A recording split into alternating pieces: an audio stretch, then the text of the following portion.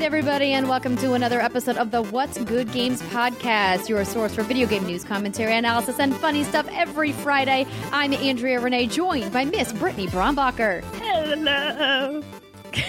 Oh, it's so sad. It's okay.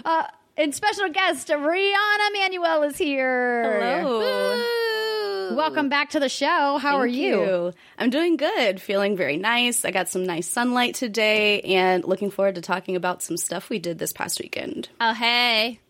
Yeah, so you guys may remember Rihanna. She did an interview with me back in the spring when you were in the Bay for a dance competition, and you popped by the studio and we recorded a little something. It was super fun. Or you may know Rihanna from her many appearances in the Kind of Funny community pages. She previously was an admin in the Kind of Funny Facebook group and is all over Twitter and Instagram. And now we're slowly getting her to work for us. It's very exciting. She joined us as our event coordinator for our Extra Life event in Fargo last weekend, and you got to see the Midwest. What'd you think? I thought it was awesome. I am from Ohio. I've spent a lot of time in Pennsylvania, but Fargo was really, really cool. I'm really glad we got to do that. I wish we could have seen more of downtown. Also, I'm ill, slightly ill, so sorry if I sound a little off this week. I wish we could have seen more of downtown. The party bus, which we'll talk about in the third segment, was really great. But it wasn't like, you couldn't see all the buildings and everything else. It was like you hop out, you froze your ass off, took a cool picture, and then ran back in. That's Fargo in a nutshell. Yeah. But we are going to recap everything that we did in Fargo, including our meetup in the third segment of the show. We didn't want to spend too much time chatting about it at the top because there is a ton of news this week. But we do want to give a big shout out and thank you to everybody who donated at whatsgoodgames.com/extralife. We hit our stream goal of $5,000, which is fantastic. Of course, that is going to help Team Kind of Funny kick off their National Day of Play, which is happening Saturday, November 2nd. So if you guys want to get in on their Extra Life action, of course, twitch.tv/kindoffunnygames is where that's going to be happening. They're kicking things off at 10 a.m. Pacific time on November 2nd, as I mentioned. Joey Noelle was there, which was fantastic to have Joey in town for the event as well. A big shout out and thank you to Brady Elhard from Microsoft in Fargo for helping organize and set it up. To James LaBelle at eGames Central for hosting us at his fantastic venue. And to all of you guys for showing up, for everybody who drove in, who flew down. We had so many people from around the country pop by Fargo, North Dakota for the Extra Life event. It was amazing. I also need to give a shout out and thank you to our fantastic publishing partners who provided prizes for the Extra Life raffle. Our friends at Epic Games, at Jackbox Games, at Square Enix, and at... Oh my gosh, I knew I was going to miss one. It happens. Think about it long and hard. That's what she said. Private Division. There we go. There it is. For providing us with copies of games and swag. And Astro Gaming, of course, for us to give away at the event. So it was great. And we're going to talk more about everything we did and the shenanigans that happened later on in the show. But I painted faces. Yeah, I mean, if you guys missed the photos, please scroll back through our Twitter feed. What's good _games. It got a little hairy at the end. Oh, of course, we can't forget to thank Maria. Yes, Maria. Maria Dale, who helped out quite a bit at the event, helping us decorate, helping us with ideas and concepting. Really just like a total group effort in making Extra Life in Fargo happen. So it was super fun. But that's enough for Extra Life. We're going to touch more on that later. Brittany, Yo. It looks like we've got another 1-star review. Yes, we do. So every week we get emails from that tell us what the latest reviews are we've gotten on our show. And I just want to, again, give a huge shout out because they're all 5-star. They're all super nice and it's great. But, sometimes you get reviews like this one from Trashy Club, which is called Just Awful. I've listened to 2 of their podcasts, and roughly 3/4 of the times what they have, they are talking about games that they've never played or have had any experience with. They are just 2-hour-long podcasts based on hearsay with no valuable insight or opinions to add to the discussion. Just a whole lot of Mega Man? I've never played Mega Man, but this one guy says this about it. You can swap out Mega Man for just about any other title, by the way. Wow, Britt, that was really impressive. That's good. Thanks. That's exactly what I sound like when I talk about Mega Man. I know. Who's the blue guy? That's exactly. Anywho, yes, so your little 5-star reviews really help us out and help offset these people like Trashy Club. Oh, it's what's kind of interesting to me is that we've been highlighting these 1-star reviews for a little over a month now. But they still keep coming in, and I don't know if it's because they truly just don't listen to the show at all, or if it's because they're listening to like backlog shows and they haven't gotten caught up to where we point out the 1-star reviews. Regardless, it's super funny to me, and I look forward to the day that they catch up. Or maybe they don't because they gave us 1 star and they're like, they listened to a single episode and they were like, nope, I'm done. They're really fun. I actually look forward to scrolling and finding these 1-star reviews. I'm like, okay, that's how you know your armor's thick as hell, is when you're like, hey, what do you have to say about us? It's funny. Yeah, exactly. But as Britt mentioned, those 5-star reviews that you guys have rolling in help us out a ton in our podcast rankings, which mean a lot to us. So thank you so much for everybody who's taken the time to write a review.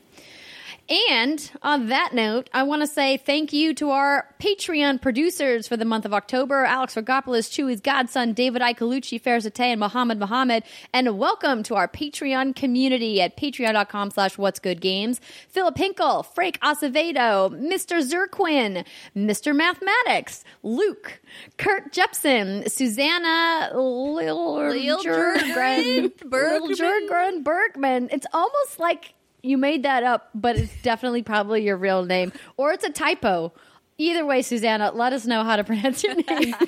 Cody Knight, Chase Kruger, Max Lazos, Daniel Fifield, and Michael Queen. Welcome to our Patreon community. We hope that you guys enjoy all of your rewards, like being able to get the show ad-free, or maybe you're in it for the after-hour streams, or maybe you just like Steimer's rambling vlogs.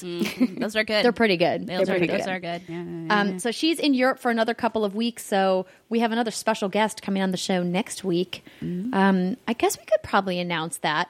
Yeah. That Miss Sabriel is coming on. Yeah. Sabreality. She was a featured streamer in our extra live stream. She is an Overwatch expert, and she is heading to BlizzCon this weekend. She's going to give us a full BlizzCon report next week, which apparently now definitively includes Overwatch 2, according to ESPN. So excited to see what she has to say about that. And now, let's get into the news. Woo. First up, Call of Duty Modern Warfare? That's what I meant to say. Andrea Renoy. Yes. Listen, I haven't done that in a while. I'm very proud of myself. Yeah, you should be. Call of Duty Modern Warfare sales topped $600 million in just 3 days. This write-up comes from Forbes.com. It seemed like Call of Duty Modern Warfare was shaping up to be a higher selling entry than the average for the series leading up to its release. And now with the first numbers in from Activision, that seems to have panned out. Modern Warfare has brought in $600 million in sell-through revenue. That's an important distinction to make. That's not shipped, that's sell-through. In its first 3 days of launch, a figure that echoes back to the glory days of the series to some extent. With that figure comes the following stats and records that Activision is plugging in a new press release. The 3-day total represents a larger sell-through than any Call of Duty title during this console generation. It's the top-selling premium game of 2019, meaning a $60 or more game. It's the best digital opening in Activision history. It's the best-selling COD launch on PC ever. It's the most digitally pre-ordered game on PS4 ever. It has sold the most digital copies in 3 days on PS4 ever. It has more total hours played and total players than any Call of Duty in 6 years. Ever. And they want to point out, ever. And they want to point out that the $600 million opening weekend more than doubled the opening of Joker, the movie. Very specific point. Yeah, this is Activision's thing, right? Every year when they do stats for Call of Duty, they always label it an entertainment property, and it's the biggest entertainment property. And we've really seen this shift in video game releases move from Tuesday to Friday to really kind of capture that box office number like statistic that movies so often quote in their marketing materials. And it seems to have worked. It makes sense to me that you would release a game on a Friday to capture people going into the weekend instead of releasing it on a Tuesday and having a lot of people have to wait until Friday or Saturday to actually start playing the game because, responsibilities. Yeah, but what do you think, ladies? I think this is, obviously it's very, very impressive. Not trying to ding that, but I think as we continue to shift toward digital anyway, obviously I think we're just going to see more and more records be shattered when it comes to the digital front. I've got some numbers from Daniel Ama. I hope I said that right. ZHugeX on Twitter. Because he has also talked about, he compared these numbers to other Call of Duty games. So in the first 3 days, Black Ops 4, 500 million. World War II, 500 million. Black Ops 3, 550 million. Advanced Warfare, no numbers reported. Ghosts, they had no numbers reported. Black Ops 2, 500 million in 1 day. Modern Warfare 3, 400 million in 1 day. And Black Ops 360 million in 1 day. So, hey.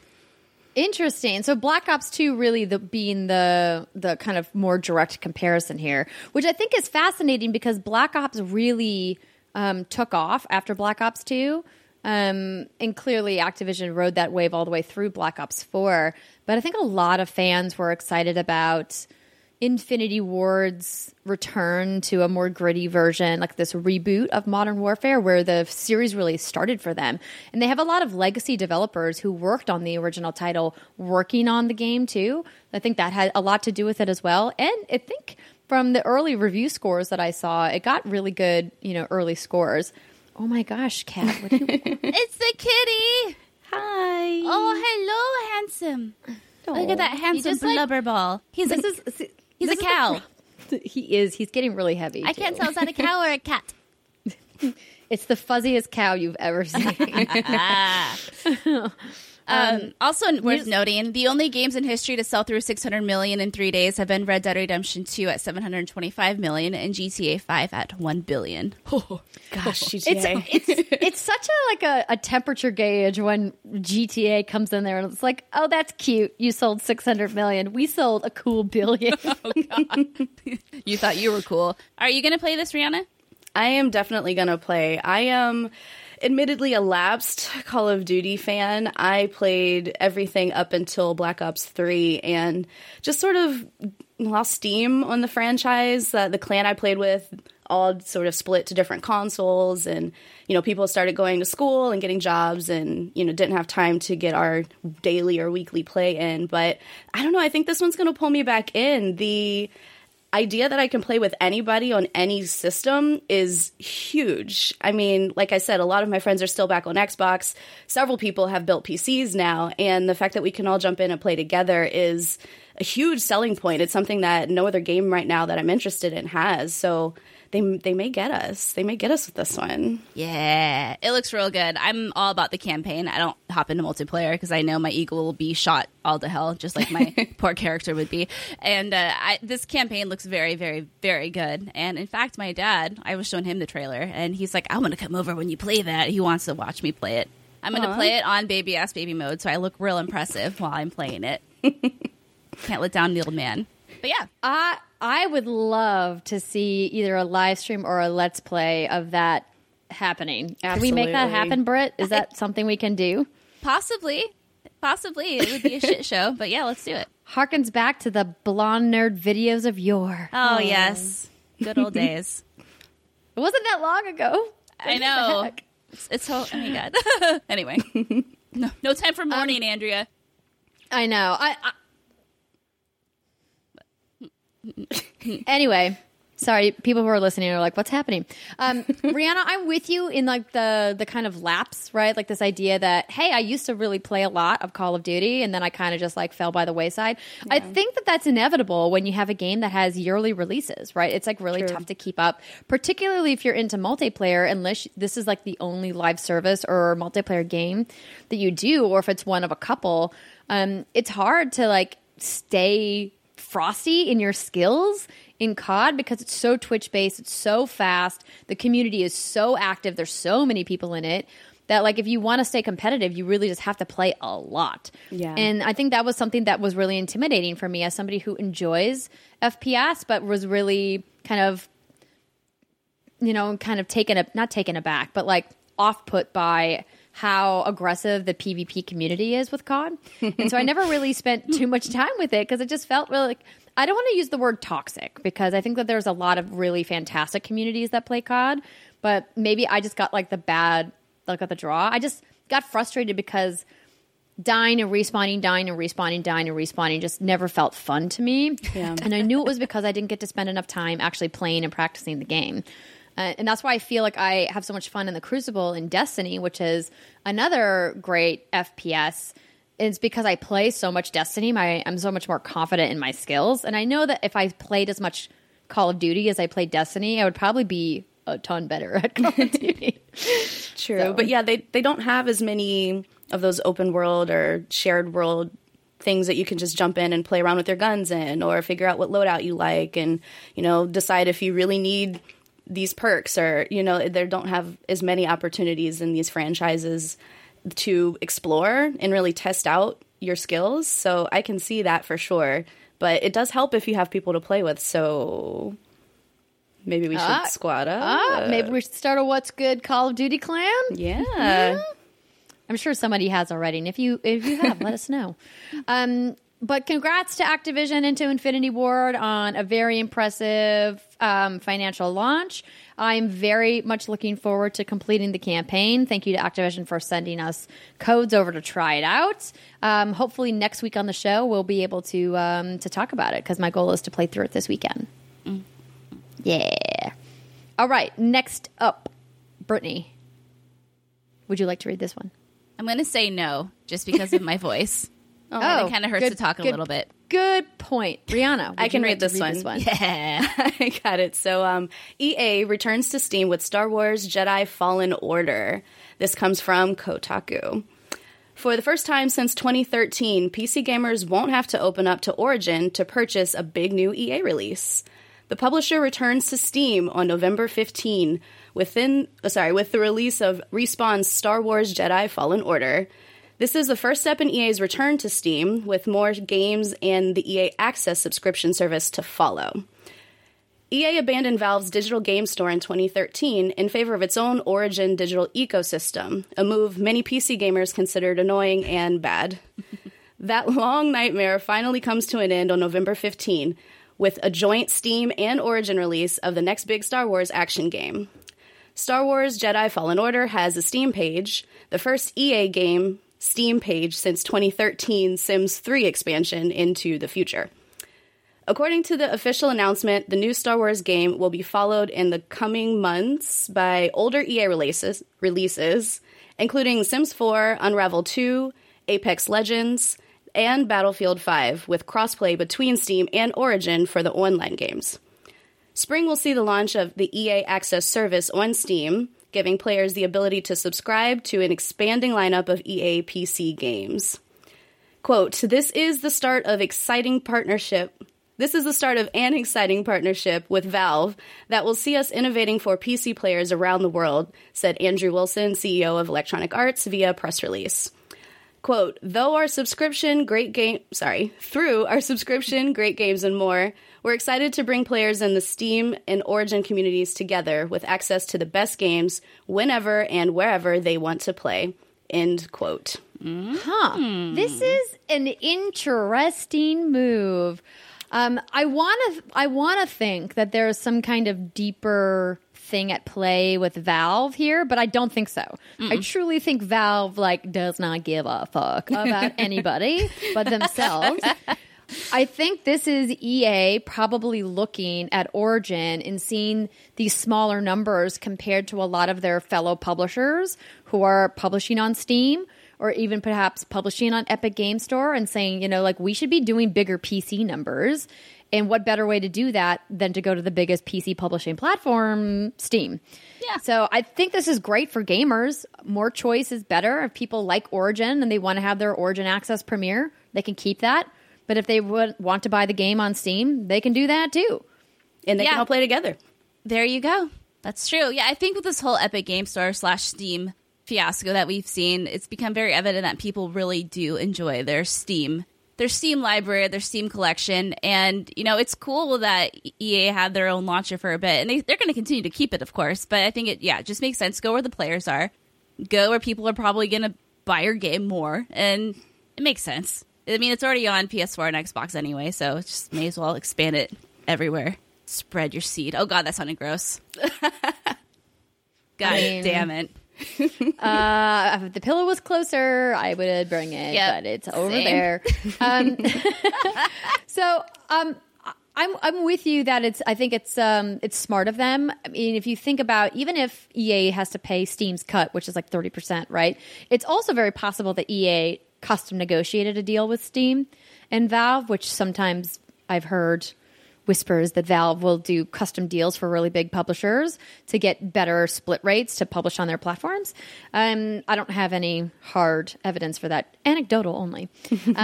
But a publisher like EA, who is the biggest publisher in the world, they have been for a long time and continue to be, I would guess wants that revenue versus nothing. So they would take, let's say they made the standard deal of 70-30. 70% of sales is better than 0% math of sales not happening on Steam. So this was smart. We did get a piece of reader mail about this specifically. And I didn't write your name down. Anonymous reader asks us. No, but it wasn't anonymous. Let me No. You'll pull it up and I'll read it in a voice that's very annoying. Now that EA has announced that they are returning to Steam, starting with Star Wars Fallen Order, will The Sims 4 or any of their games get Workshop mod support? If so, will you be able to use Steam Workshop with the game you originally purchased on Origin, or will you have to rebuy a Steam version? So this is from Rashad. Sorry, I think Rashad. This is a good question. I don't know. I don't have answers, but I could speculate that I would imagine that there will be Workshop and mod support at some point in the future. Mm-hmm. I mean, a lot of these games have mods anyway. Sims already has mods available, right? And so because Steam has a more, set up distinct pipeline for mod support, I think that it only makes sense that EA games will get that. When it comes to, will you be able to use Steam Workshop with games you originally purchased on Origin? I would guess no. I would guess that it's not retroactive, that only games going forward would have Steam functionality instead of games going backwards. But it would be really cool if they implemented something like that. But I wouldn't hold your breath. I think that you're going to have to rebuy a Steam version. But good news, Steam sales are coming up. Holiday sales are almost here. Hey. Maybe EA's going to do a big bundle of all their old games on Steam. Who could say? I would imagine they would. Why not? Everybody does. Steam sales. Yeah. Steam sales. Speaking of EA, our next story. EA's CEO says big changes and lineup additions in store over the next couple of years. This write-up comes from VentureBeat. Andrew Wilson said in an analyst call this week that the massive game publisher is planning to expand its lineup of titles in the next couple of years. Shocking. Shocker. Wilson said on the call that EA had decided to postpone its NBA Live game for the fiscal year that ends on March 31st, 2020. Instead, EA is working on the NBA and NBA Players Association to create a game for the new video game consoles in the year ending March 30th, 2021. So that, of course, means Xbox's unnamed console and PlayStation 5. He also said that, and potentially Stadia as well, he also said that it will not ship a new Battlefield game in the fiscal year ending March 31st, 2021, and that the title will ship in fiscal year 2022, meaning by March 31st, 2022. That was, wait, hold on. Okay, sorry. Fiscal years are confusing. They really are. This was the first time that EA mentioned a new Battlefield game, but judging from the reaction, outside observers apparently expected such a game to come sooner. If you look at the past, I'm just taking an aside for a second. If you look at the past releases for Battlefield games, they do come about every 2 years or so. Yeah. But it's no surprise after what happened with the previous Battlefield 5, that they would want to take a little break, maybe. Retool some stuff. Regroup. Yeah, pull Ubisoft. Delay all your shit. Yeah, give DICE some time to catch up, you know? Let them simmer a little bit more. These announcements evidently led the stock price to slide in after-hours trading after initially rising after the earnings came out. EA's share price fell 3.6% to 91 a share in the after-hours trading. Apex Legends, another game that EA makes, has 70 million players, they reported, and the new Season 3 map and Halloween event are proving to be very popular. Average weekly player peaks are significantly above Season 2 and Season 3 of Apex Legends.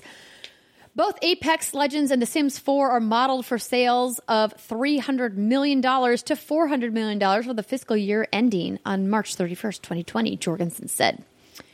That's pretty impressive. Money. Man, man, I'm not surprised Apex is doing that, but man, The Sims 4 hanging in there. Yeah. Also, if you guys missed our fantastic interview with Lindsay Pearson from last week talking about Discover University, the new expansion coming out, go back and watch it. Mm-hmm. It's good. Mm-hmm. Continuing on from the call, Wilson said EA is expanding Apex Legends onto mobile, new platforms, and new geographies, as well as launching into an Apex competitive gaming program. I mean, esports was inevitable. Right. EA has launched its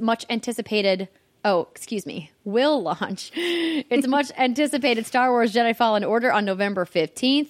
Battlefield 5 will see an expansion into Pacific Theater of World War II. And Jorgensen said that EA was modeling sales of 6 million to 8 million copies for Fallen Order. I think that that's being conservative.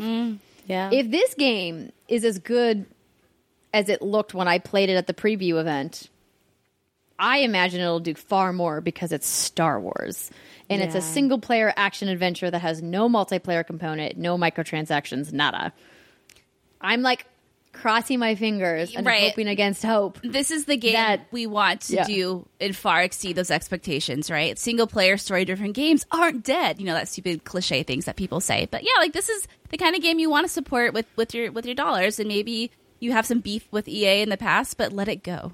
As one Disney character. Was she Disney? Yeah, Disney character. Yeah, she was Let it go. Yes. Supports the goodness of single-player games. Also, I believe in Respawn. I think that they're good people. I think they make great games. I want it to be good. Please be good. Please be good. Continuing on. Let me see here the rest of this. They talk a little bit about the virtual reality game from Respawn, Medal of Honor, Above and Beyond. It's shipping. Blah, blah, blah. Dragon Age 4. A little snippet from Eurogamer. According to EA's most recent earnings call, it sounds like BioWare's next installment of Dragon Age won't be released for at least another 2 years. Wow. During the call, EA's chief financial officer, Blake Jorgensen, who we've already been talking about, said the game probably comes after fiscal 22.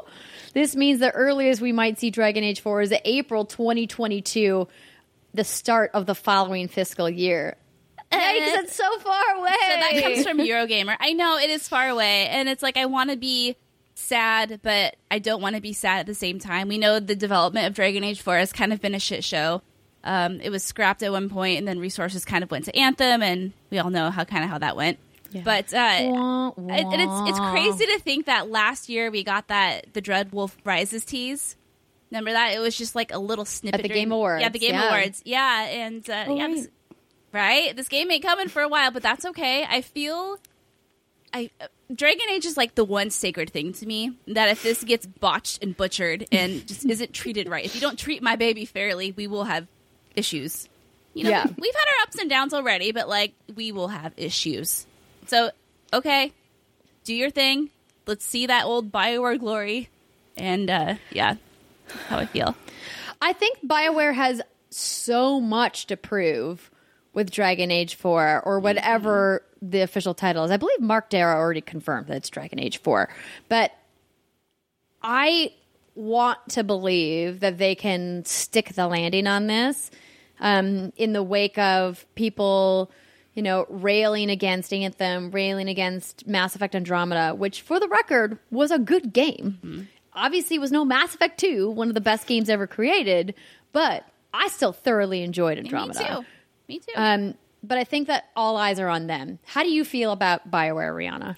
I have mixed feelings about BioWare. I haven't played Mass Effect Andromeda. I obviously didn't play Anthem. I'm sorry, Andrea. You didn't play it at all? No. Well, so I live with somebody who played with it a lot and actually got to endgame, but hated it the whole time. So oh no, I hated it the whole time. So it definitely did inspire me to buy a second copy for the house. I mean, yeah, I guess if my partner was like, "Yo, this game sucks," I wouldn't play it either. Yeah, that's so sad to me because it had so much promise, like the flight mechanics, the javelins, it all looked so cool, and like they made some substantial updates post-launch, but it was definitely too little too late, right? Like they should have delayed the game. They should have fixed all those things and then just delayed it or launched in early access and then had an official retail launch like this fall or next spring.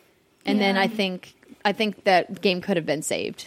And I think people knew that and they wanted more time and they didn't have it. And so they did the best they could with what they needed to do, and obviously you can't ever fault developers for making it work, but I don't even know what I expect from the next BioWare property, honestly. I feel like they're almost starting from square one with me, and it's sad, but I feel like they have everything to prove at this point. Isn't that sad? Yeah. Mm-hmm. Isn't it crazy? And it's like, I know the team is still so insanely talented, and I know they can do it. I think just reasonable expectations, a healthier work environment based on some of the things that we've read, let them grow and foster. Let them be like the organic free-range chickens that go out and make the best eggs possible. What am I talking about? I mean, everybody needs some fresh air, Britt. Wow. Including me. I've been fucking holed up in my house since I got back from Fiargo because I've been sick. Oh my God. Don't pretend like you didn't enjoy festering. You know you did. I mean, I kind of did, but I'm starting to compare BioWare developers to free-range chickens, Andrea. I think there's something wrong. You're right. Maybe you should drink more water and go for a short walk. Open the blinds, maybe. Just to get outside. Oh, no. Anyway, we'll all keep our fingers crossed. Oh, sorry, go ahead. I think it's good that, they have clearly a lot of time. And I hope that EA learned their lesson with Anthem and will say, hey, take your time. Yes. Make sure it's right. Make it good. Look at some of these other massive publishers and developers who are delaying to make the game right. Like we saw The Last of Us Part 2 delayed to May. Right, and Ubisoft's entire lineup has been delayed after. Yeah. So it's important. It's important to make sure the game is good. There's just way too much competition now to put out a game that's broken or half cooked. Yeah. So, okay, let's move on. Xbox All Access lets users upgrade their Xbox One X to Project Scarlet. This write-up comes from IGN. Microsoft has announced a new plan that would allow prospective Xbox owners to lease a new Xbox One X console that they can then upgrade to a Project Scarlet when it comes out. It's called Xbox All Access, and here's how it works. Essentially, Xbox All Access is a subscription service where members can make a monthly payment and pay off a new Xbox One X or an Xbox One S console in about 2 years. Essentially, like a lease. The monthly fee is different depending on the type of Xbox you choose to purchase, Avi. Prices range from $19.99 a month for an Xbox One S all digital to $30.99 for an Xbox One X. Microsoft previously announced the All Access service, but it now comes with the added option of upgrading to a Project Scarlet when it comes out in holiday 2020. Britt added a note that all plans include 24 months of Game Pass Ultimate which is huge. To do so, All Access subscribers will need to sign up for the program before December 31st, 2019. Then they'll get the opportunity to upgrade their Xbox One X to a Project Scarlet after 12 successful payments. For Xbox One S or Xbox One S All Digital Editions, they'll need to make 18 months of payments for being able to upgrade. Microsoft is making flexibility a major part of their console ecosystem thanks to subscription services like All Access and Xbox Game Pass. While not unlike a phone plan, the Xbox All Access plan is different in that it's not a rent-to-own payment plan. Instead, prospective members need to be approved by Microsoft's credit partners to qualify for All Access. Now, that is the one hitch on this that I'm kind of disappointed about.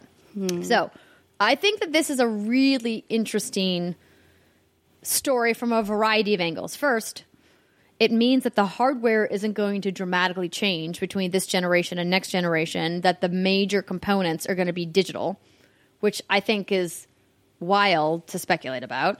Second, I hate that they're making people apply to Microsoft's credit partners to qualify, because there are way too many predatory creditors out there. And I'm not saying that Microsoft's partners are predatory, but nobody needs another line of credit just to play an Xbox. That part is a bummer to me, and I wish that they hadn't made that a thing. So just for a little more info on that, monthly payments are done through a Citizens One line of credit.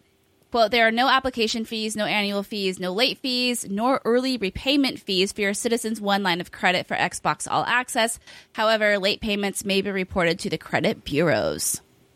And then, obviously, if you do want to upgrade, you'll have to trade in all products included in your original Xbox All Access purchase, including the Xbox One console, controller, and power cord. Products must be in good condition to be eligible. If you're upgrading online, you'll receive a special kit in the mail, allowing you to trade these in within 15 days of upgrading. And if you upgrade from an Xbox One SAD edition, you have to pay an additional $20 upgrade fee. So maybe I was confused. So you do have to get all new hardware. Yes. Yeah, you have to. Yeah, you have to send it all in. Well, that makes me feel a lot better about it. I wish you would have told me that at the beginning before I made such a grave error, Brittany. You know what? I'm in on my own little world of organic grazing chickens right now, Andrea. Just okay. I'm a little slow. Okay, so that's different. However, I'm still like bummed about the credit line thing. But I think this is an interesting example of Microsoft taking hardware sales into their own hands instead of relying on their brick and mortar retail partners and saying, we're going to incentivize you to buy Project Scarlet from us through this internal upgrade program instead of using a partner like GameStop, for example, which routinely does new console generation upgrade programs. Rihanna, what do you think about it? Yeah, I mean, I think that's a really good point. It's essentially taking 100% of that business away from the brick and mortar stores. And GameStop, we know it's on its last legs, but even mom and pop shops or, rental stores, like it just takes away their entire revenue stream as far as hardware goes. And I think that's a smart move on their part, but it is a little disappointing just to see this piece of the industry sort of die out in real time. Mm-hmm. Yeah. Excuse me. It's the future, man. It is. It's the future. We don't own anything anymore. We just rent it from everybody. And I mean, granted, if you can pay for everything up front, like that's obviously, more bang for your buck. But I think this is a great option if, this is all you got. If this is your option and you can take it, cool. I mean, it's a lot more manageable to spend $20 a month for a lot of people rather than an upfront cost of, I don't know how much this would cost, like $700 or something, if you count in like the Game Pass and whatnot separately. But definitely, math is hard. I'm not going to try to do that right now. I just wish that they would also offer an option to do a lump sum payment at the end. So, like, let's say I just put, $20 in a jar at my house, and that way I don't have to work with a financial institution to do this. I don't have to worry about late fees, or I don't have to worry, excuse me, you said there was no late fees. I don't have to worry about missed payments being reported back to the credit bureaus, which can have a severe negative impact on your credit score. Even if you just missed one payment, if it's reported in a specific way, it can ding your score by a ton of points, which can affect you in a variety of different ways. To me, like, it's just, I don't know, maybe I'm just more sensitive about things dealing with credit and having people work with creditors than the average Joe is. I know a lot of people like to sign up for credit cards at their local retail stores and here, and there's always these credit offers, and I'm just like, don't get too many lines of open credit. It's bad for your credit score. Here's some more info. In the United States, Xbox All Access will be handled through Amazon starting November 18th, 2019. Oh, no. Really? In the UK, it's Game in Store and Smith's Toys Online. And in Australia, it's Telstra. Amazon? Well, what? Well, it's a thing. I've had nothing but bad experiences with gaming products on Amazon. They either cancel my orders, they ship late, they get delayed. Ugh. Oh, she's not happy. She's crossing the arms. She's real upset right there. The cat's looking agitated. The cat's like, what are you doing? Why are you so mad? So I guess the worst thing, let's say you get this Xbox, and you're like, yeah, this is cool, and then you just don't make your payments. I guess your credit history just kind of goes down the tube, but you still have your Xbox. They're not going to like come to your house and be like, hey. But I imagine they would cancel your Game Pass, so you wouldn't have access to anything that you didn't buy. I'd imagine, right? Yeah. That's true. Interesting. Well, I mean, that makes sense. If you're not making the payments, you don't get the services, right? Like, of course not.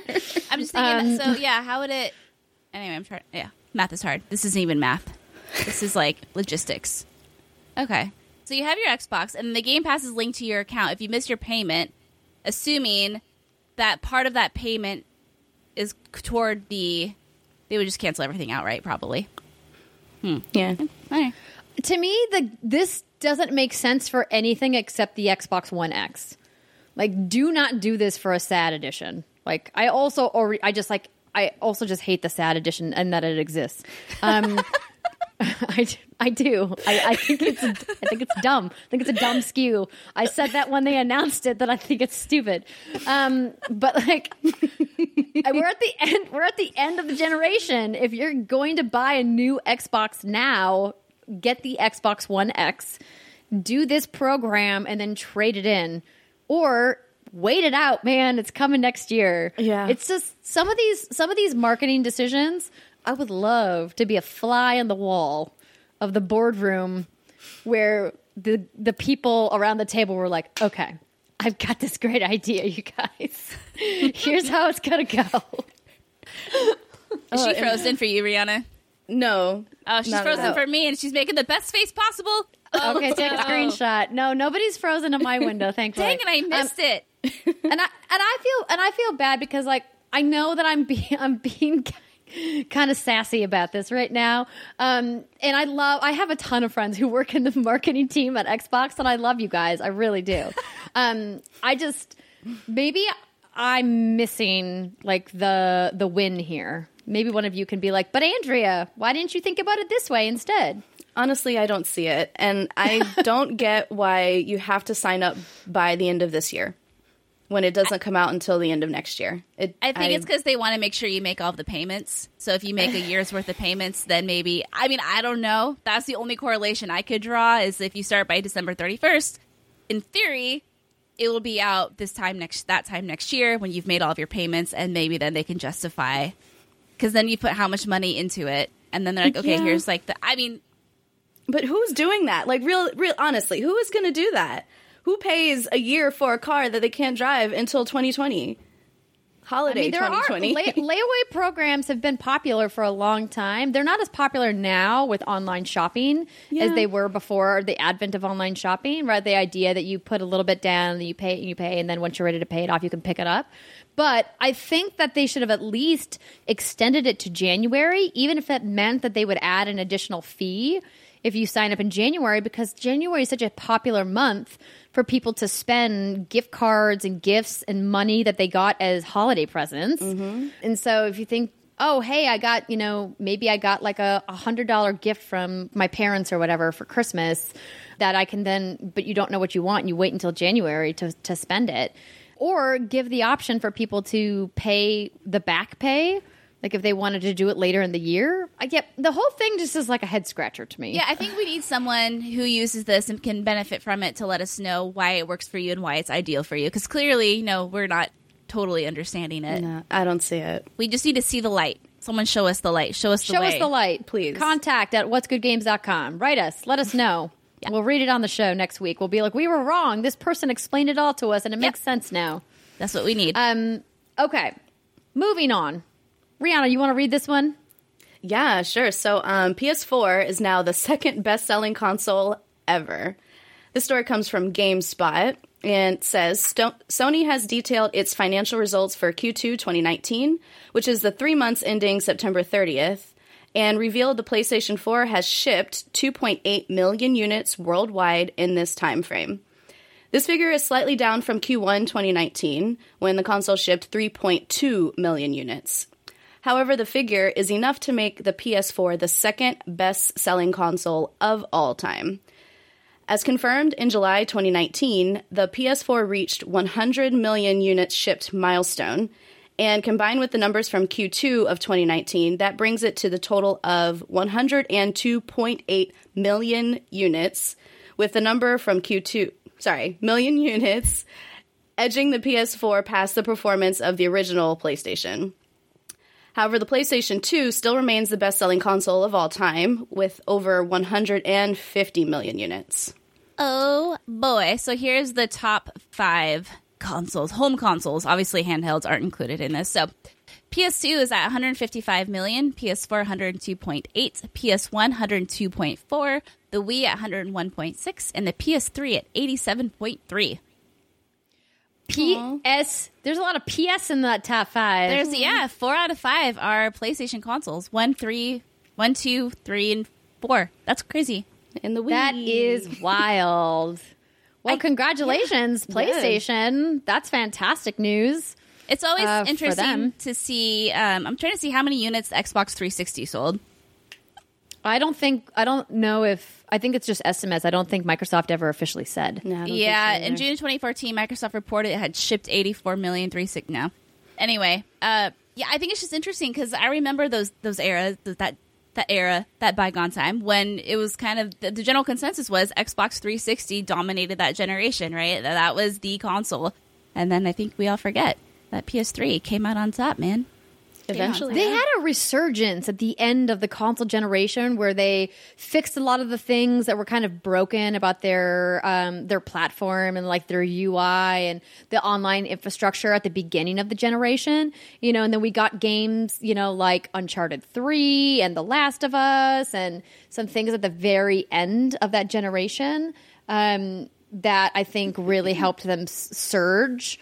And again, we don't have like complete details because Microsoft has openly said we don't care about sales numbers. We're not going to report sales numbers.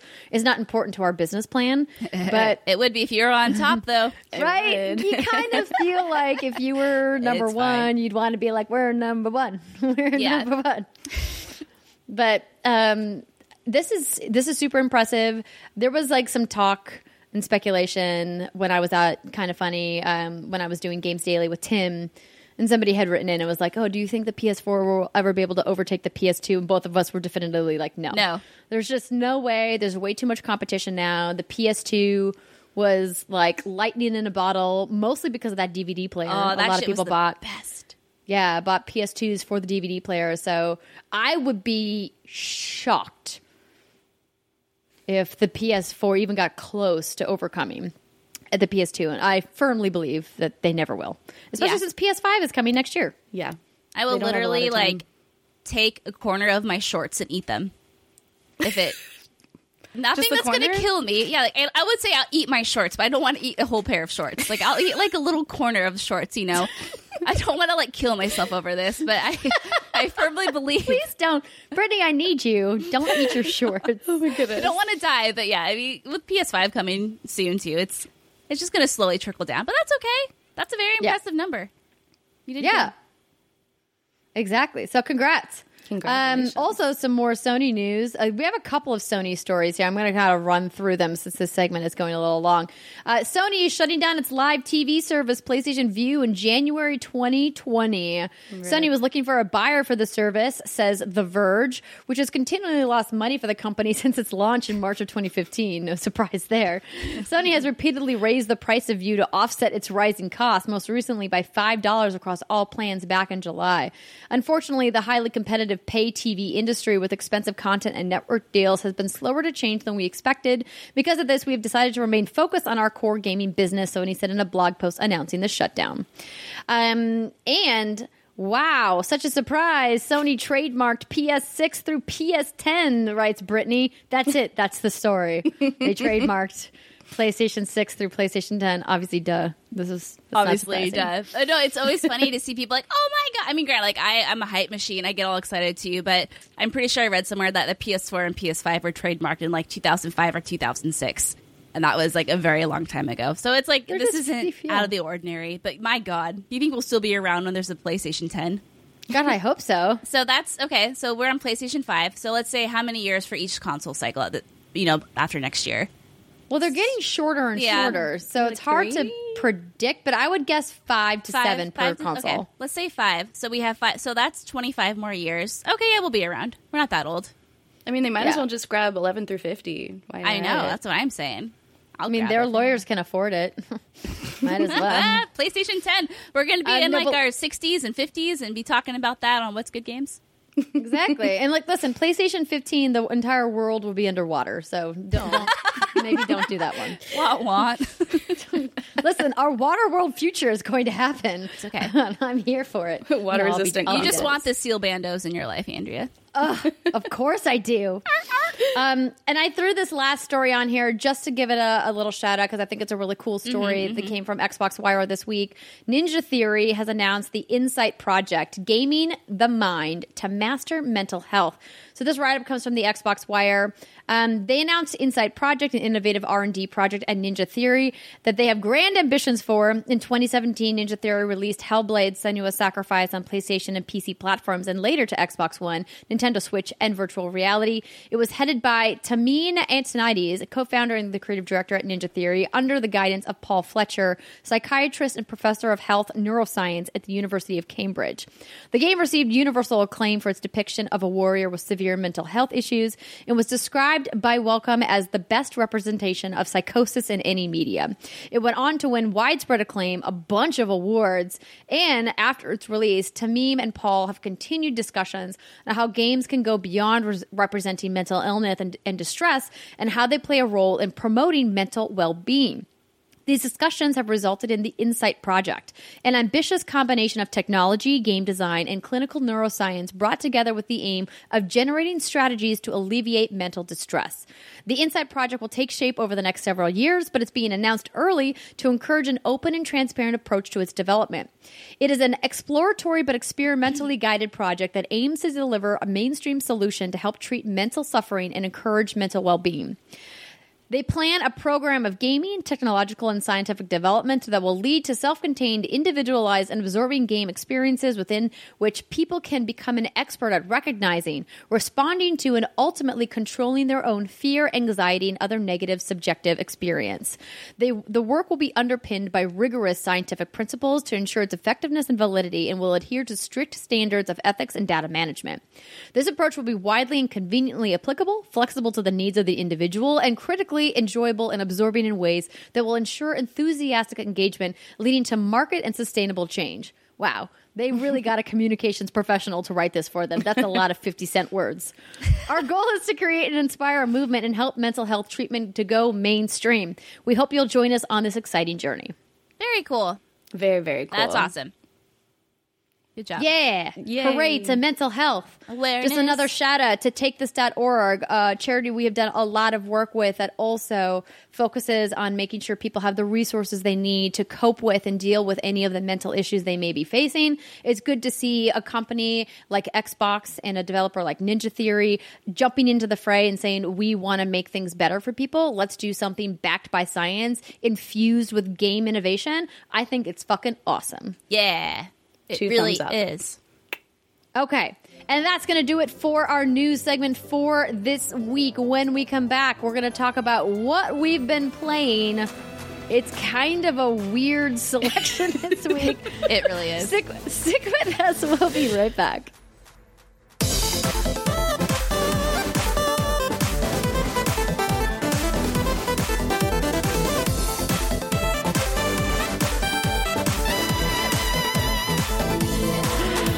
Everybody, and welcome back to the What's Good Games podcast. This is the segment where Brittany laughs the whole time. I'm trying not to laugh, because if I laugh, I'll start coughing, and then everyone's ears will bleed, and then we'll get sued. And I guess that's why we have insurance on the company. Escalated. Let's not hope that happens. This is where we talk about what we've been playing. And this week it's brought to you by patreon.com/whatsgoodgames. We've already told you how great it is to be part of our Patreon community. And if you sign up, we'll give you a shout out on the show next week just for signing up. We've got an ad-free tier. We've got a tier where you get fantastic postcards handwritten by us. We've got a tier where you can get autographed photos. And we've got our entry-level tier for just $2 a month. It gives you access to those vlogs, the stream, a whole bunch of stuff. Check it out. Patreon.com/whatsgoodgames. So Brittany and I have been playing Death Stranding. Copies of Death Stranding have been provided by Sony Interactive Entertainment. I need to make that clear right up front. However, neither of us has been able to finish Death Stranding because it is an incredibly long game. And because of that, we're holding our impressions of Death Stranding until next week. We know that the review embargo lifted today, the day the podcast is out. But and I'm just as anxious as you guys are to read the reviews. But they put a lot of stipulations on what they would like us to accomplish in the game before talking about it. And so we want to do our due diligence, not only to Sony for thanking them for providing us with pre-release codes, but also to you guys to make sure that we're giving you the most accurate impressions of the game. So, unfortunately, we will not be talking about Death Stranding on the show this week, other than to say, whoa. That's it. Whoa. Just whoa. Oh, just wow. Keanu Reeves, whoa. Whoa. Yeah. Whoa.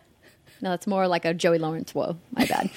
That's a Deep Cuts reference right there. I don't know what that is. Okay.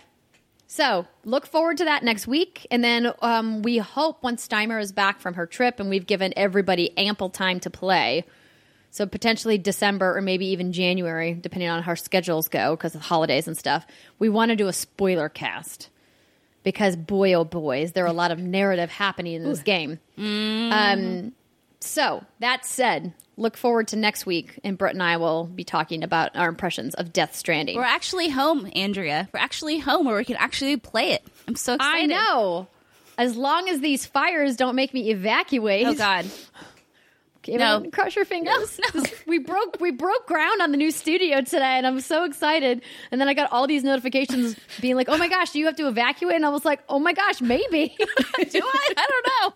So far, so good. So far, we're okay. We're in the clear. The fantastic LA Fire Department is doing their job. They've got literally thousands of firefighters out trying to save people's homes and save property and save people's lives. So, round of applause to all the brave men and women on the front lines. Yeah.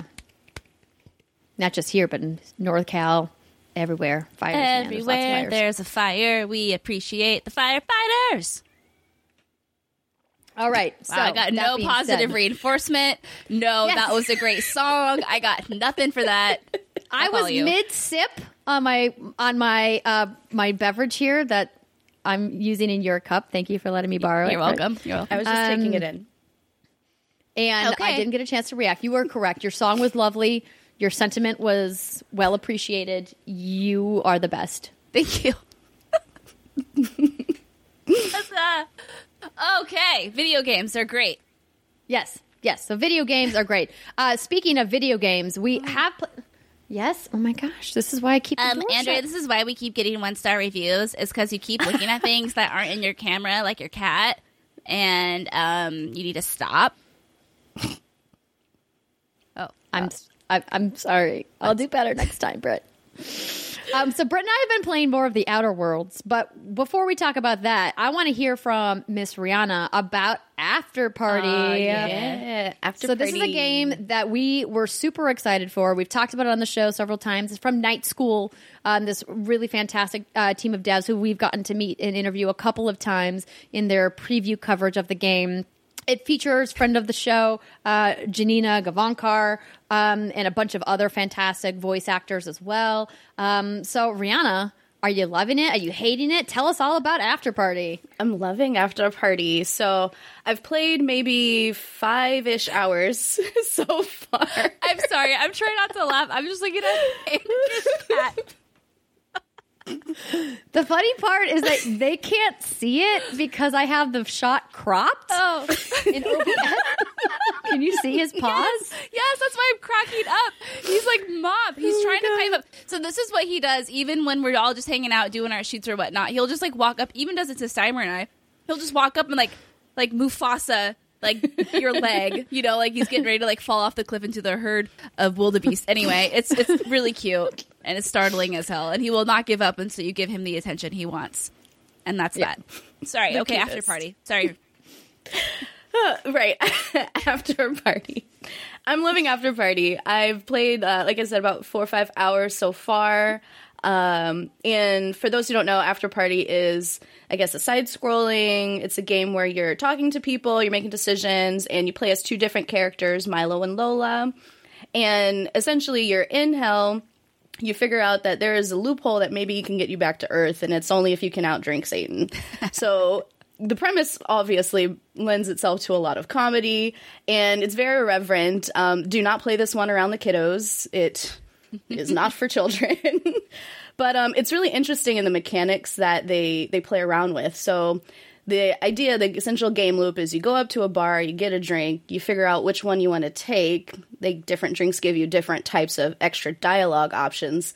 And then you play out a little scene and try to figure out what someone wants or get somebody's on your side or convince someone to give up something that you need. And, you know, then you move on to the next challenge. And it's a very fun loop in obviously dialogue trees and making decisions between what somebody wants versus what you are able to give them is always a fun little adventure game loop. But the additional twist of getting drunk before you do it is just really fun. And the writing is super clever. The voice acting is fantastic.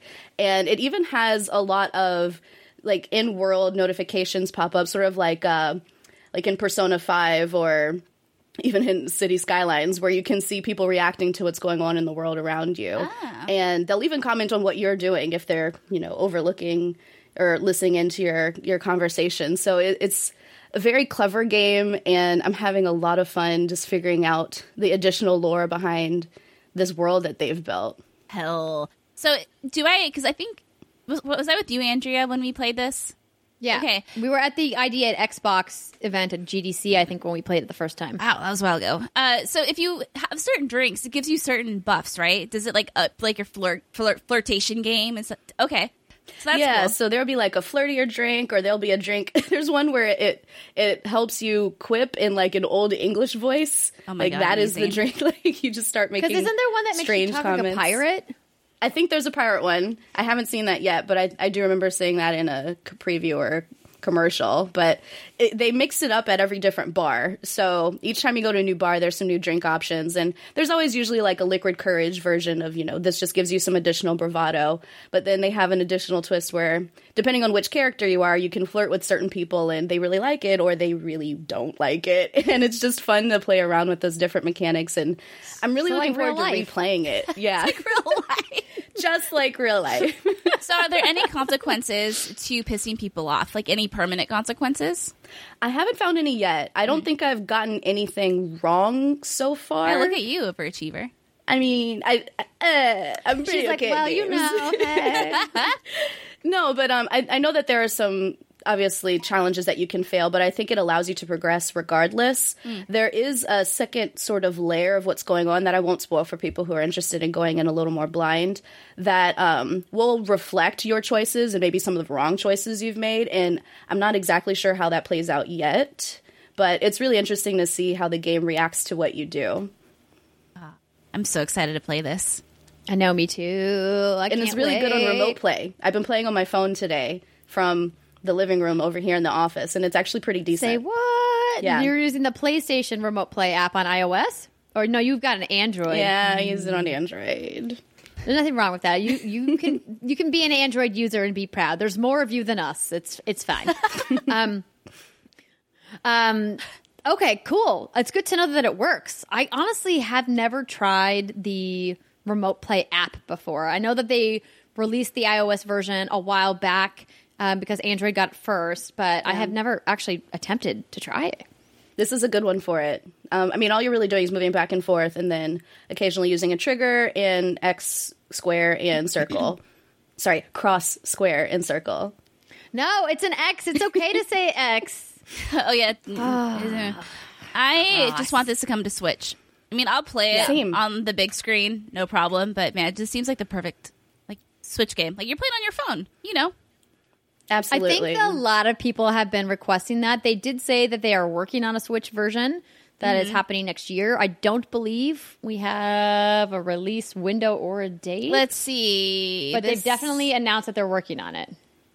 Anticipated After Party will be released on October 29th. Details about Nintendo Switch are expected in the next few months. And that article is like a month old, so. Yeah. So nothing new. This would be a great candidate for Switch. And very similar to Ori and the Blind Forest, I can see myself just playing it again when it comes out. I'll be a few months out. It'll be a little bit more fresh again. I'm definitely planning to replay this whenever it comes to the handheld. Because you can choose different conversation options, right? Absolutely. And you can play as different people through whole sections of the game. So you could play everything through as Milo. Maybe not everything, but a lot of the choices you can just go along with Milo, or you could switch over to Lola and play the same section of the game through Lola. And the actual game system has several different save slots, so you can try replaying something as soon as you finish it. Do you know how long the game is? I don't know. I don't know either. I'm trying to find out. I think I'm about halfway through based on some of the dialogue of the characters. So I would say somewhere between like 10 and 12 at the most. That sounds fine, though. Yeah. Sounds like a fun, chill game just to, laugh at. That doesn't take itself too seriously. Yeah, and it's only $20, so... Yeah. And is this part of Game Pass? I thought it was. I thought it was, too. Yeah, let me... Yes. So Boom. Game Pass got this and Outer Worlds. Yeah, Game Pass. Oh, I mean, if that isn't a ringing endorsement. I gotta, own up. Back in the day, I gave Game Pass some shit because it was off to a rocky launch.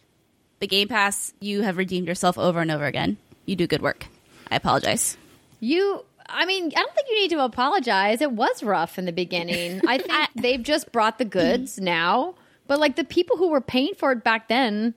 unless there was a giant backlog of old legacy games you wanted to play, the new releases weren't really, It didn't bode well. Yeah, I think we all were nervous about what was happening, but I think that they've brought it back around. And now that we know that all of these, Xbox Game Studios developers are going to be on Game Pass, when I found out the Outer Worlds was going to be day and date on Game Pass, to me that was huge. And so I thought that was a really great indication of where Microsoft's commitment to Game Pass is going. And even games smaller games like After Party, I think that it's awesome and it's a great value for people to be able to get Game Pass. It's interesting that we're talking about Game Pass because I had somebody write in to us at contact@whatsgoodgames.com and say... Let me pull this email up. She's pulling up the email. From Brian. So Brian emailed us a while back, a couple weeks ago, talking about Sea of Thieves and Game Pass. And Brian wrote a bunch of stats inside this email. But what I thought was interesting is that he said it's hard to find numbers, but I've seen things saying that there are close to 10 million Game Pass subscribers currently. Maybe, Britt, you want to fact check that for me. He says that would be $1.2 billion in revenue if they were all on, if they had the service on all year. Or if they do Game Pass Ultimate, it would be $1.8 billion, which is over 15% of the total gaming revenue from last year. Anecdotally, my friends and I all hopped onto Game Pass when SOT showed up. What? What's that an abbreviation for? Sea of Thieves? Sea of Thieves. Sea of Thieves. Except Cliff. And we have Cliff. You got called out by Brian. We have mostly stayed on the service since, and I have transferred to Ultimate, so he's upgraded. We all still purchase games this year. Borderlands, Anthem, one person got Fallout 76, and so on. Personally, I think that the day-and-date first parties plus all the little games that show up like Creature in the Well, Dead Cells, and After Party soon makes me feel pretty good about paying the monthly amount. Also gives a more extensive library of stuff for my son to play. It looks, at least as far as I can tell right now, that it's working for them. I can't see cost structures involved. They don't report segment cost information, etc. But I also think that they could get 20 or 30 million people on the service if they have a good launch next generation. Plus the computer side as well, since you get Game Pass for Windows. Then you are starting to have a base revenue of 3 to 5 billion before individual software sales, hardware, accessories. Streaming could eventually push adoption rates up even more, which I think is a really interesting line of thought, Brian. Did you end up finding anything? Have they reported actual numbers? Nope. Not surprising. Xbox likes to keep their data close to their chest. Yeah, it's not their style. But I'm guessing that 10 million that you found, Brian, is an analyst estimate. But we know that there's roughly 30 to 40 million Xbox Ones in the wild at a minimum, based off like reports we've seen from retailers, not from Xbox themselves. So, you know, if you want to kind of like extrapolate what adoption rates are, if they truly had 10 million subscribers, that would be impressive. So I would guess it's probably more like 2 to 5 million. So here's an article from May of this year from a website called videogamechronicle.com, and seems legit. They say Microsoft has not revealed exact sub numbers for Game Pass, but we have learned there are currently 9.5 million monthly users. Again, like no source linked to that, but so they could just be pulling that out of thin air. I mean, or their butt. Or if they have a source that wants to remain anonymous, they should have just said, we have a source, an anonymous source. Yeah, I mean, this is just like a quick Google search. Maybe if I searched high and low, I could find more, but that's what I got. No need to search high and low. We could also ask them. I could send an email out and be like, LOL. Hey, Xbox Wire team, can you tell me how many people are subscribed to Game Pass? And they probably would never respond. Yeah, they want it. I mean, you can try. The worst they can say is, fuck you. So yeah. The worst they can do is not respond, which is what they would do when they don't want to give an answer. Would you rather have them not respond, or would you rather have them say fuck you? Which one's worse? I'd rather have them say fuck you, quite frankly, because that would make a great story. That really would. Well, I'm glad you're liking After Party, getting back to it, and that's great, because it's a game I really want to play, but like, hot diggity damn, where am I going to find the time? I don't know. Doesn't matter. So many games, so little time. But we're going to play. We will. Because Night School provided us with codes to play, so we're going to play. Yeah. Anyway, Britt, do you want to keep talking about how much we love the Outer Worlds? I mean, because I feel like I could talk about that for a whole segment. We talked about it for like 45 minutes last week, or whatever week that was. I don't really have much more to say, but I'm now level 21. So I'm getting up there. What are you at now? I'm at like 24. Okay, so we're close. Yeah. I haven't had much time to play anything recently because we were out of town. We were in Fargo for Extra Life. I brought my Switch with. Didn't play it. I think I played like a couple of minutes of what is the game I have right now that I'm working on Switch? Oh my gosh, I can't even remember. Must be a really good game. It must be such a... Oh, no, don't say that. It makes me feel like the game's not good. I set you up for failure on that one. I downloaded something new. Well, I've been working on Katana Zero. Oh, okay.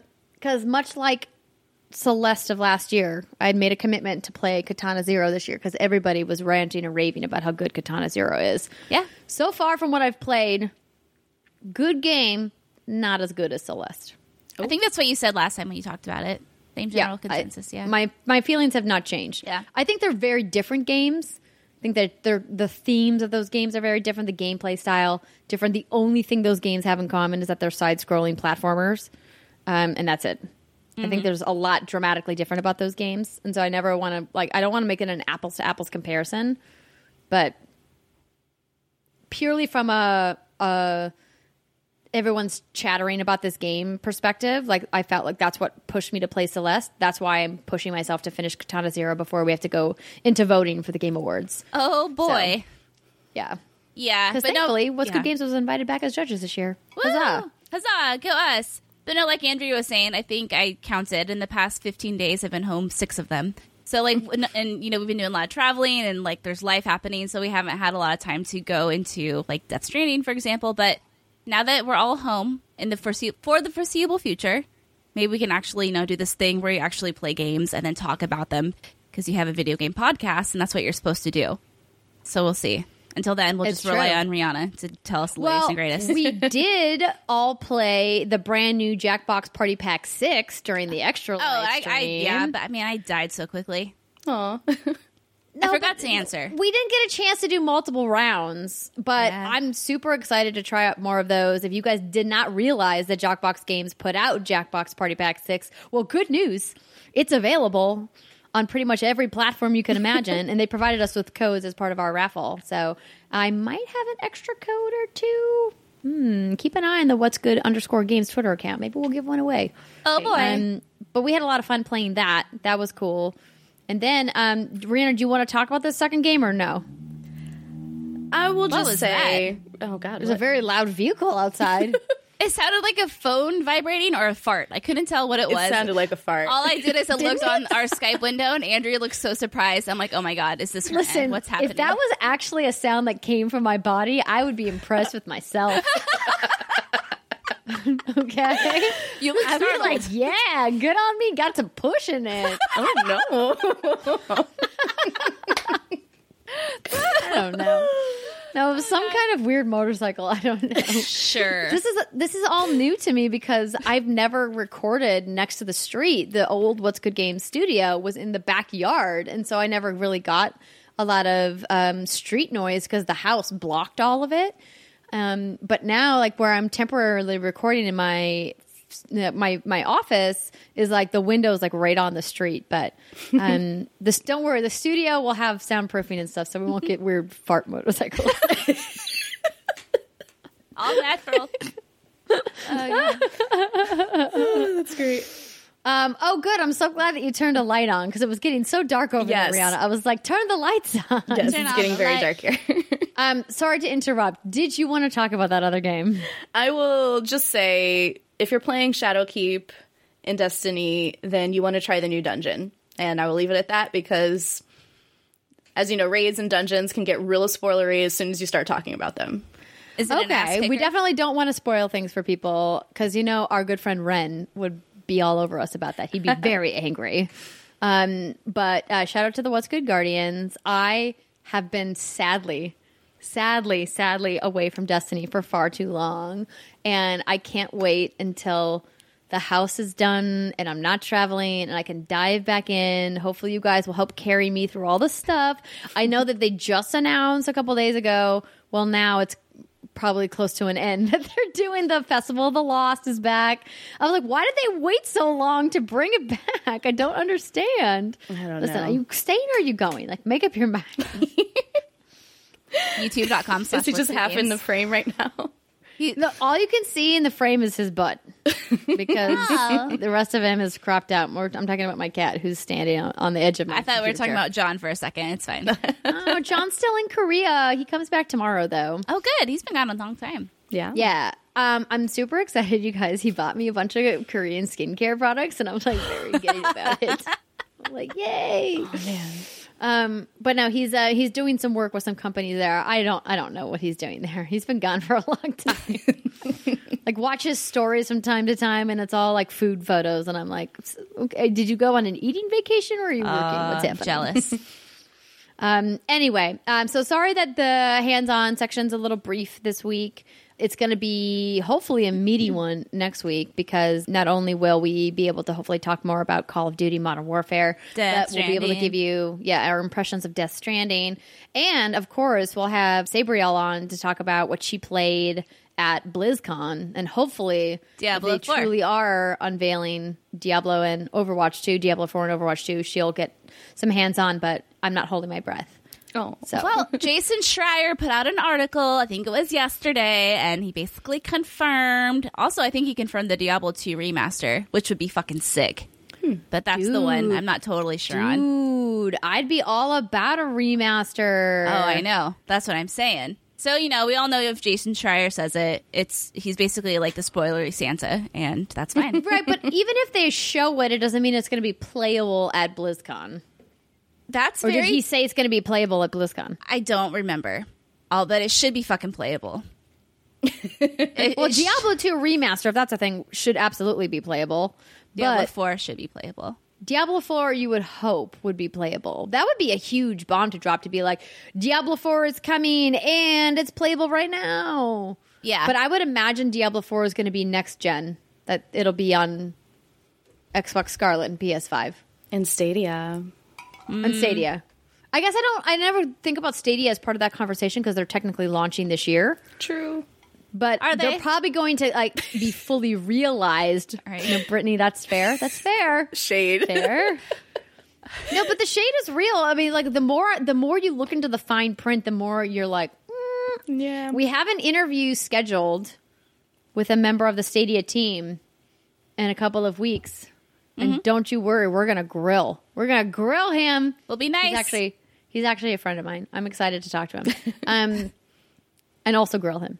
And be like, give me all the answers. Don't give me all your political, like, well answers. I want the tough stuff. So if you guys have Stadia questions, email them to us at contact@whatsgoodgames.com and we'll try to work them into our interview. I think Stadia will actually be fully realized by this time next year. I think the things that they're holding back, features that they're like, we're going to roll these out, I think the good time to get into Stadia will in fact be next year. Yeah. Yeah. Anywho, Yeah. that's it for segment 2. When we come back, we're going to talk about what happened in Fargo, North Dakota, including the Yargle. weird shit that I made Brittany, Brianna, and Joey eat. Stick with us. We'll be right back.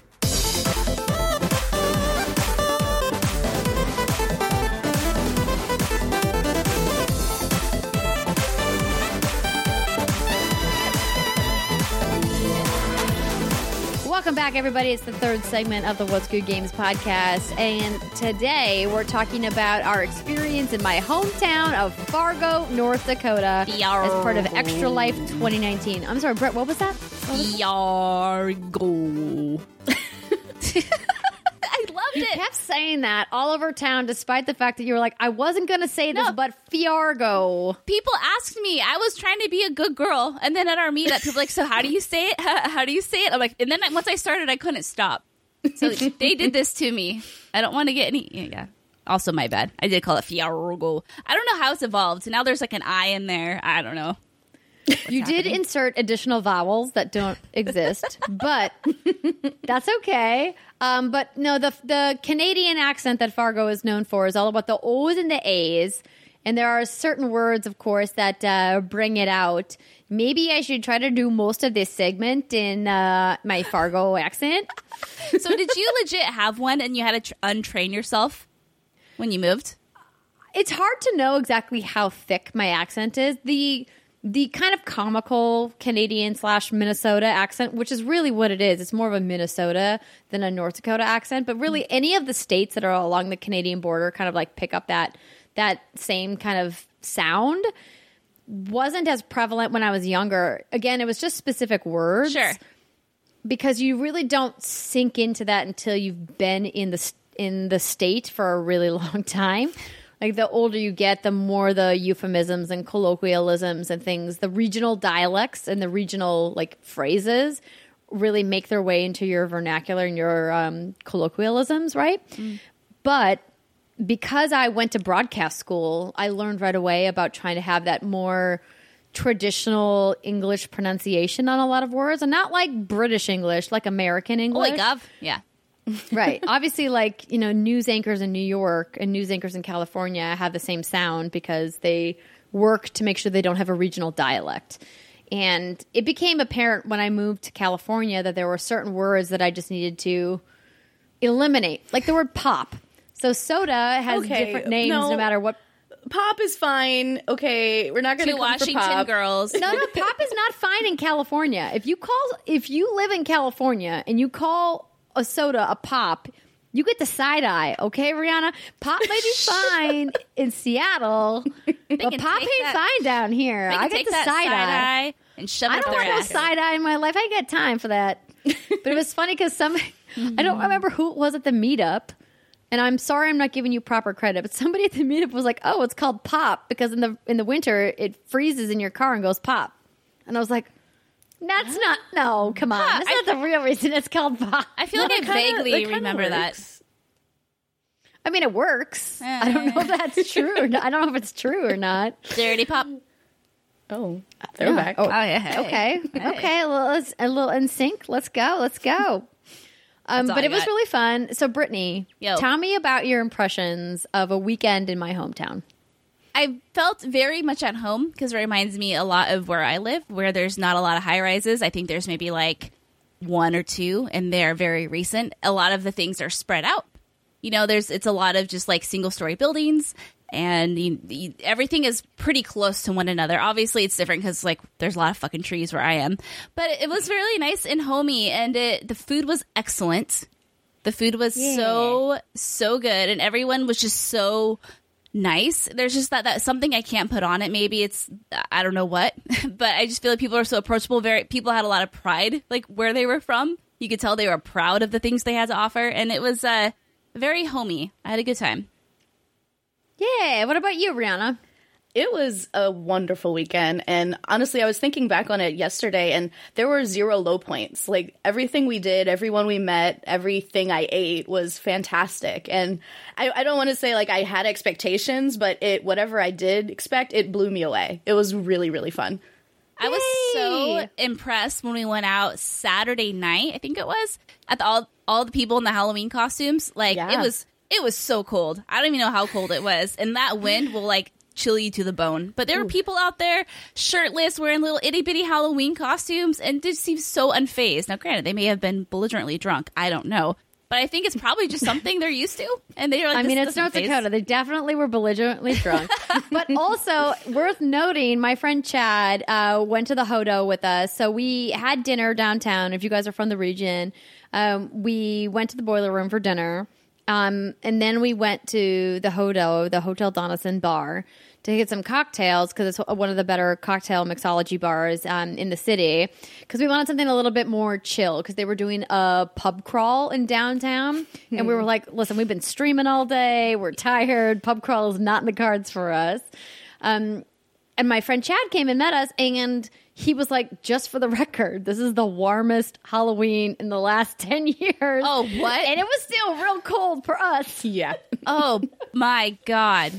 That's insane. But he's not wrong that there's usually snow on a Halloween, because I have many, many photos of me as a child in my Halloween costumes, like with my snowsuit, like underneath. So I've got this like puffy snowsuit, and then I've got like my like Rainbow Bright costume over it, or what have you. Like, you just have to plan for layers. But there were some girls that were... They were like letting it all hang out on Halloween night. Man. And I was cold in a full jacket with a scarf. I'm like, girl, you do your thing. They will forever have my respect. Like, that's badass. That is badass. It was really fun. Like I said earlier, I wish we would have had more time to explore downtown. I don't know, were we downtown when we were at the Boiler Room? Or Yeah. So that's downtown Fargo. Okay. That is kind of the most iconic place, because the Fargo Theater, which we took a photo of with a big Fargo sign, is what a lot of people remember from the movie. There was really only one scene shot from the Fargo movie by the Coen brothers in actual Fargo. Most of that movie takes place in Minnesota. But like I tell people, you can't call a movie Brainerd. It just doesn't have the same ring that Fargo does. But if you look at like the subtitles when you're watching the movie Fargo, almost the entire movie takes place in Minnesota. So I don't know why they called it Fargo. Maybe because Fargo is a great word. No, it was fun to get the little tour from you. You know, we'd like go down the street. She's like, "This is where I got hit by a car," and it's like, "Okay, okay, that happened." I think did I remember this correctly? I think you, Larry, your dad was with us, and you said, "Dad, remember when I got hit by the car?" And he said, "No." Or did he forget that? I thought there was something where he didn't remember something. And it was really funny because it was like a huge thing where you got hit by a car or something.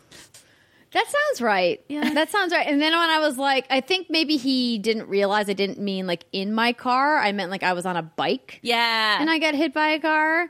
Because the important thing to remember is that, so my dad like hung around for most of the weekend. My moms were in town too, which was super fun. Both of them donated and were part of our Extra Life stream, which I was super grateful for. But what was interesting though is like for people that don't know that my parents were divorced. So my parents got divorced when I was 1, but they remained really good friends, which I was super grateful for. And so there was a lot of things that I experienced that my dad only got like after the fact, right? Because my primary guardian was my mom growing up, because she was my primary caretaker. But my dad was absolutely a huge part of my life and was there and super supportive of me my entire life, and he was the reason I started playing video games in the first place. And I mean, it could be extrapolated that the reason I have this job and I'm literally talking into a microphone about video games right now was because he put video games into my life. Yeah, so it was really exciting for me to have him at the meet and greet, and so he could, talk to everybody. And I apologize if he was, a little inebriated. We all were. Listen, we all were. We all had some good heart-to-hearts with good old Larry that night. That was a good time. So many people came up to me and were like, "Your dad told me this story," and I was like, "Oh no!" It was so good. So if you got a good story out of my dad, good on you. Next time, we'll put a gag order. Be like, no stories, Dad, no stories. No, all the stories. It was really great also to see a lot of your family. It reminds me a lot of my family when we all got like the pull tabs. I think I still owe you $20, by the way. I have not forgotten. I totally forgot about how on earth, you guys, I'm so disappointed. We had like almost $200 worth of pull tabs and we didn't win a single dollar. Nope. Not one. It's like buying $200 worth of scratchers almost and getting nothing. It's like crazy. Every member of my family who threw down to get into the pull tab, Pot was like, wait, did we? No one won. Everyone like double checked everything. They're like, do we really get nothing out of this draw? Just unlucky, man. But that's the thing about North Dakota bars is that you can gamble in many North Dakota bars. You can do pull tabs, which is essentially like a different version of a scratcher. You can do blackjack. Some of them have slots. Barcode, the place where we had the meetup, had slots. Oh. You don't usually see poker because then people just buy cheap drinks and sit around forever. But 21 is one of my favorite things to do when I go home to North Dakota because usually you can find a table where it's like $3. Nice. Sometimes if it's a really slow day or if it's afternoon, you can get like $1 minimums. So you just like have a beer, you sit around, you play some cards. It's fun. You're not really winning money, like real money, but good way to pass the time. Yeah. It was a great time. There were no tumbleweeds. There were no, like ancient monoliths. It was nice. Yeah, it was a nice little downtown, and we had some pretty great meals, honestly. Oh, that food. Like, what was that fried egg thing? Oh, that was a Scotch egg. Yeah. Scotch egg. So North Dakota can't take credit for that. In fact, a Scotch egg is really not a super common dish. We are more known for the pickled eggs, which Joey got to try. But the Scotch egg happened at the Boiler Room. That was delicious. The food there was good. Britt got to try cheese curds. Oh, yeah. I mean, I've had cheese curds in my day, but let me tell you, these were like perfectly fried, nice and crisp, and kind of like a flake. Oh, God, they were good. What else? I had the pickles. Was that at the Boiler Room too? No, that wasn't there. That was at the Space Aliens. We had the pickles at the Space Aliens. Yes. Oh, man. Oh, those are really What a good. great Yeah. spot. We had that pickles. burger that what was The it? tater tot burger. Yes. Yeah, So that many was tater tots. amazing. That was decadent. Oh. There were so many things though that I wanted you to try that we didn't have time to. We were going to do like a taste of Fargo on the stream, and then we realized logistically it would be too difficult with the camera setup that we had because we only had like a single wide shot.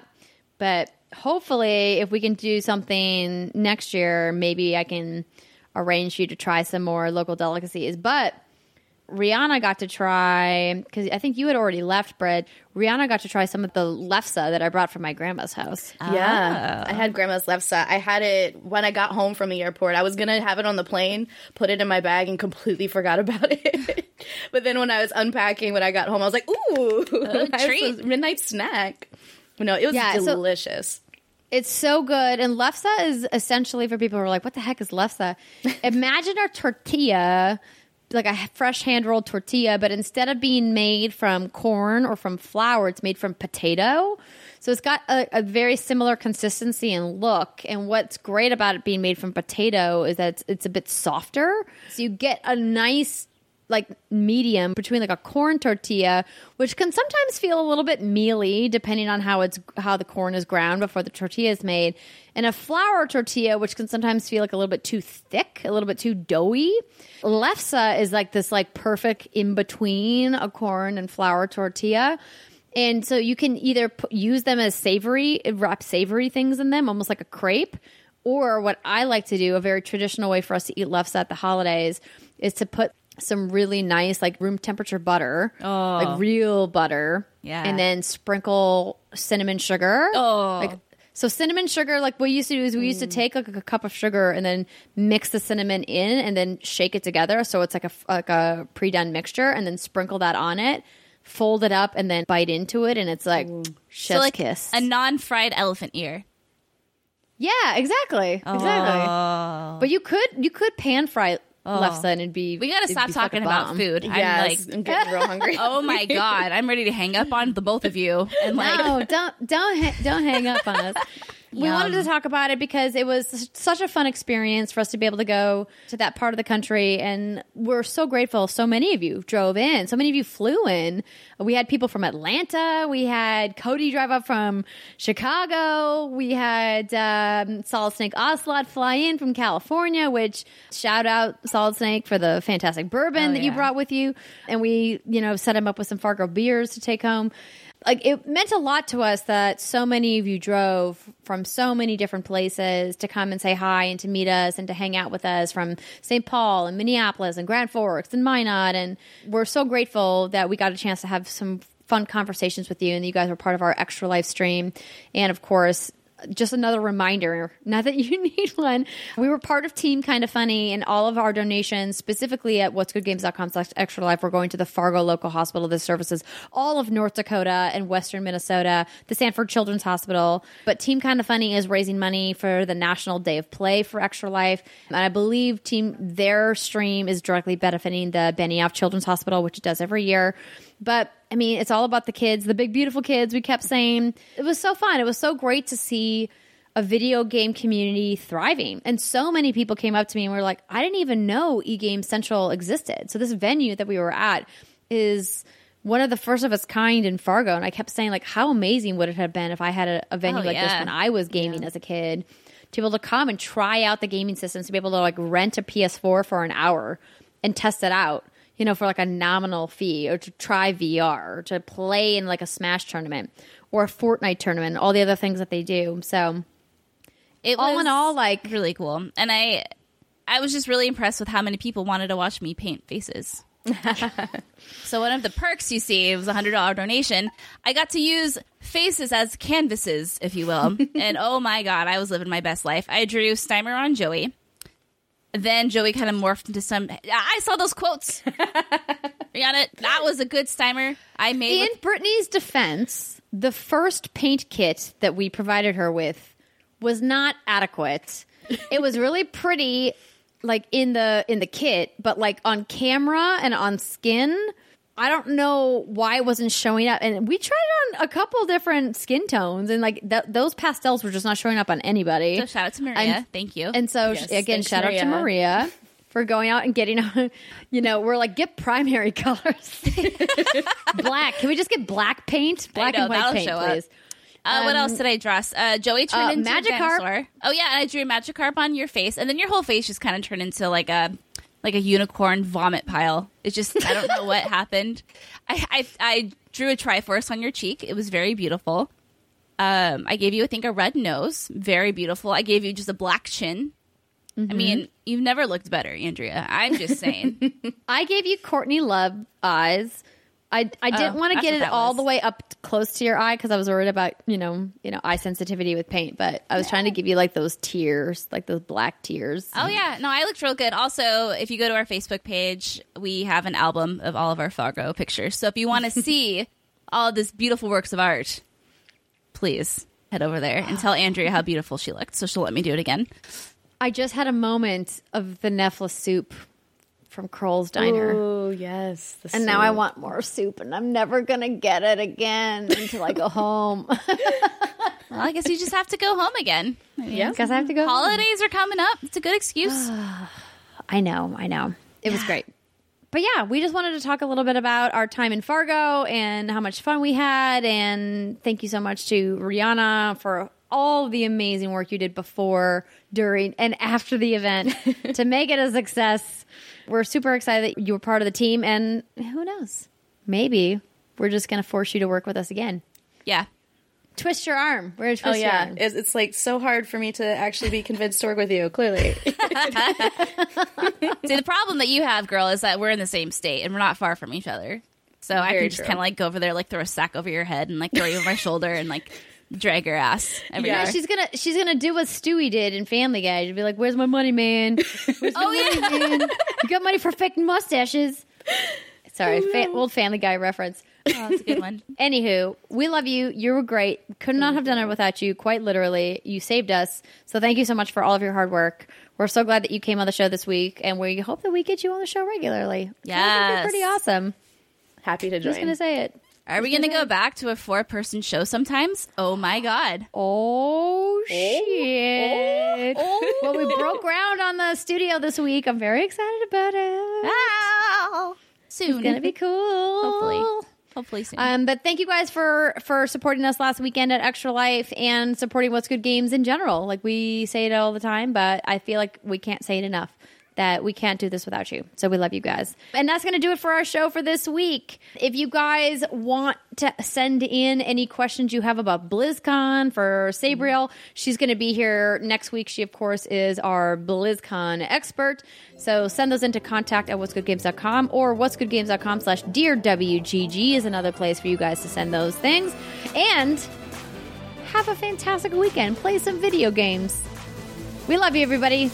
Goodbye. Bye.